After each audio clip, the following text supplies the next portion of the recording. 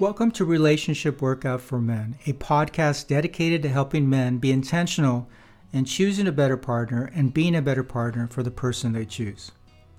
Episode 5. All relationships have issues. So now what? Indeed, all relationships do have issues. That's a given. It's if and how you choose to resolve those issues as partners that will go a long way in determining the strength of your relationship. As John Gottman writes in Why Marriages Succeed or Fail, quote, "A marriage lives and dies by what you might loosely call its arguments, by how well disagreements and grievances are aired. The key is how you argue, whether your style escalates tension or leads to a feeling of resolution," unquote. It makes sense, right? After all, if your disagreements aren't getting resolved, it makes common sense that the relationship will suffer, especially if the arguments escalate. Those unresolved issues and the lingering disdainful feelings and negative internal narratives can act like leeches, slowly bleeding the chemistry and love out of your relationship. Likewise, if resolving issues is key to a strong relationship, it follows that the quantity of issues must be important too. After all, the fewer the issues, less often you will need to find resolutions in a mutually agreeable way.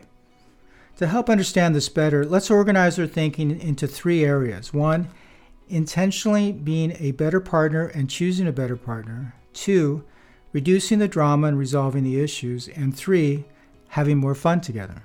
Okay, first area, be and choose a better partner. For starters, a relationship by itself cannot be good or bad. A relationship isn't something physical consisting of some collection of molecules. Rather, an intimate relationship is purely an idea shared by 2 people who have decided to be together. As such, a relationship follows only the ethical codes given to it by the couple. Therefore, from your point of view, the ultimate test of the quality of a relationship resides in the level of satisfaction and joy it gives you. There really isn't any other test. If the relationship continues to bring you love, fun, and happiness, then it's strong. On the flip side, if the relationship disturbs you, then it's weak until either the relationship dynamics or your mind changes. As a simple example, let's say you're a dance fanatic like I am, and you absolutely want your partner to dance with you. Let's also say you meet an amazing woman, amazing in all facets except she hates dancing and wouldn't be caught dead on a dance floor. You now have a dilemma. She's amazing in so many ways, but in your mind, a disappointment regarding the one hobby you're most passionate about, dancing. On your scorecard, a clear negative weakness. The only way this issue can be resolved and the quality of your relationship strengthened is if either the relationship dynamic changes, in other words, she gives up her anti-dance position, and or your mind changes, in other words, you accept her hatred for dance and let go of your need for her to share dancing with you. Without at least one of these 2 things happening, finding a compromise will be challenging at best. Of course, you could just decide to live with the topic of dance as an unresolved problem, fighting continuously over your favorite hobby. Now, that's not fun. Or you could decide to leave and look for someone who is amazing and loves to dance. Although resolution by breakup may find you in search of a ghost, as no perfect relationship exists. In any case, situations in life will present each couple with a stream of dilemmas sparked by differences. So as you start dating, it's important to understand how compatible you 2 are before you fall madly in love with each other. Now, what does this mean? It starts with chemistry, which we're all familiar with, but it also includes dating intentions. In other words, are you both looking for the same type of relationship? It includes emotional availability. Are both of you over your exes and emotionally available to fall in love again? And it includes alignment. Are there any must-have misalignments that could be source of an ongoing drama if you stay together? Okay, so how do you address this? Well, one way is you can leverage the Relationship Workout Program and expectations features to quickly identify if you have any potential compatibility issues that need discussing. Okay, second area, reduce drama and resolve issues. The types of issues you 2 will need to deal with will depend on a lot of factors. However, they basically fall into 2 categories, external and self-created. The external issues originate from events outside the relationship. Perhaps there's an illness in the family. Perhaps the company you work for goes out of business, sticking your nose suddenly into the job ads and creating financial strain. Regardless, suddenly life brought you to something in need of working through and resolving one way or another. These external issues reside outside of your control. Basically, life has thrown you some kind of curveball and you both need to deal with it. The second category are the self-created issues, and those are the ones that are generated from within the relationship. For example, you may never hang the new roll of toilet paper on the toilet paper holder, and this drives your partner crazy. Or there's genuine distrust in the relationship, turning a potentially innocent misunderstanding into a torrid set of blaming accusations. Or one of you has a major wedding bell fantasy, while the other is a closet commitment phobe. Or one of you wants to have kids right now, but the other one isn't really that crazy about the whole children idea.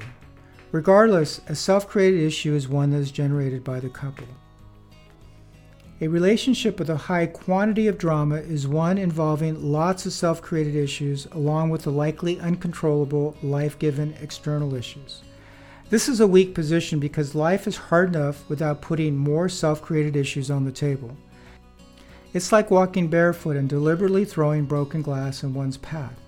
On the other hand, the strongest relationship has minimal drama, especially minimal self-created drama. These couples, for the most part, are dealing effectively with whatever external issues life brings. If and how you deal with the inevitable issues as partners may well decide if the relationship blossoms into sustained fun, happiness, and love, or goes sideways down breakup lane. Yet another horror story to share with your friends and family. Basically, if you don't resolve the issues, they'll likely snowball until they're just too big to handle.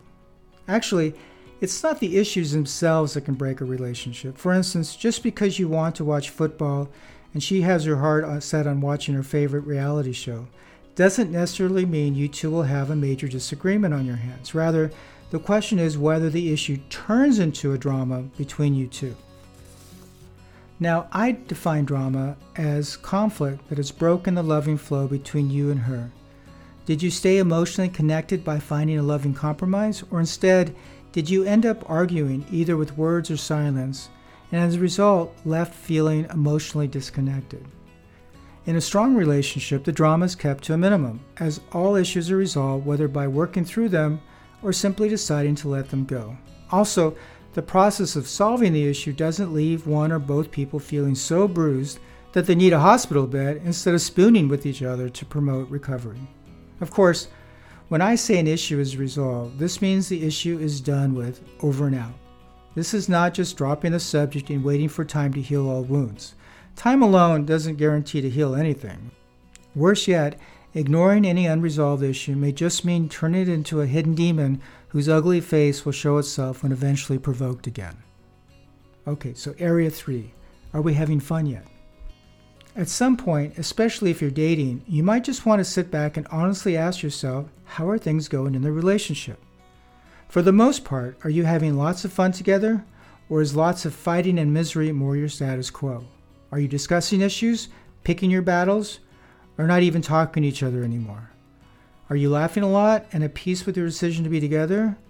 Or is anger and anxiety constant companions? And how's the sex? Are you flying high, or are you frequently sleeping with late-night television? As John Gottman writes in The 7 Principles of Making Marriage Work, quote, "The determining factor whether wives feel satisfied with sex, romance, and passion in their marriage is by 70% the quality of the couple's friendship. For men, the determining factor is, by 70% as well, the quality of the couple's friendship." Yes, how does it feel to be together? Do you feel like you're on the same team, partners, and best friends? Or rather, does it feel like you're both individuals with your own agendas, protecting your own best interests from each other because you just don't feel safe? And men, just like women, want to feel safe and secure in a relationship. So what's it going to be? What kind of intimate relationship do you want to have?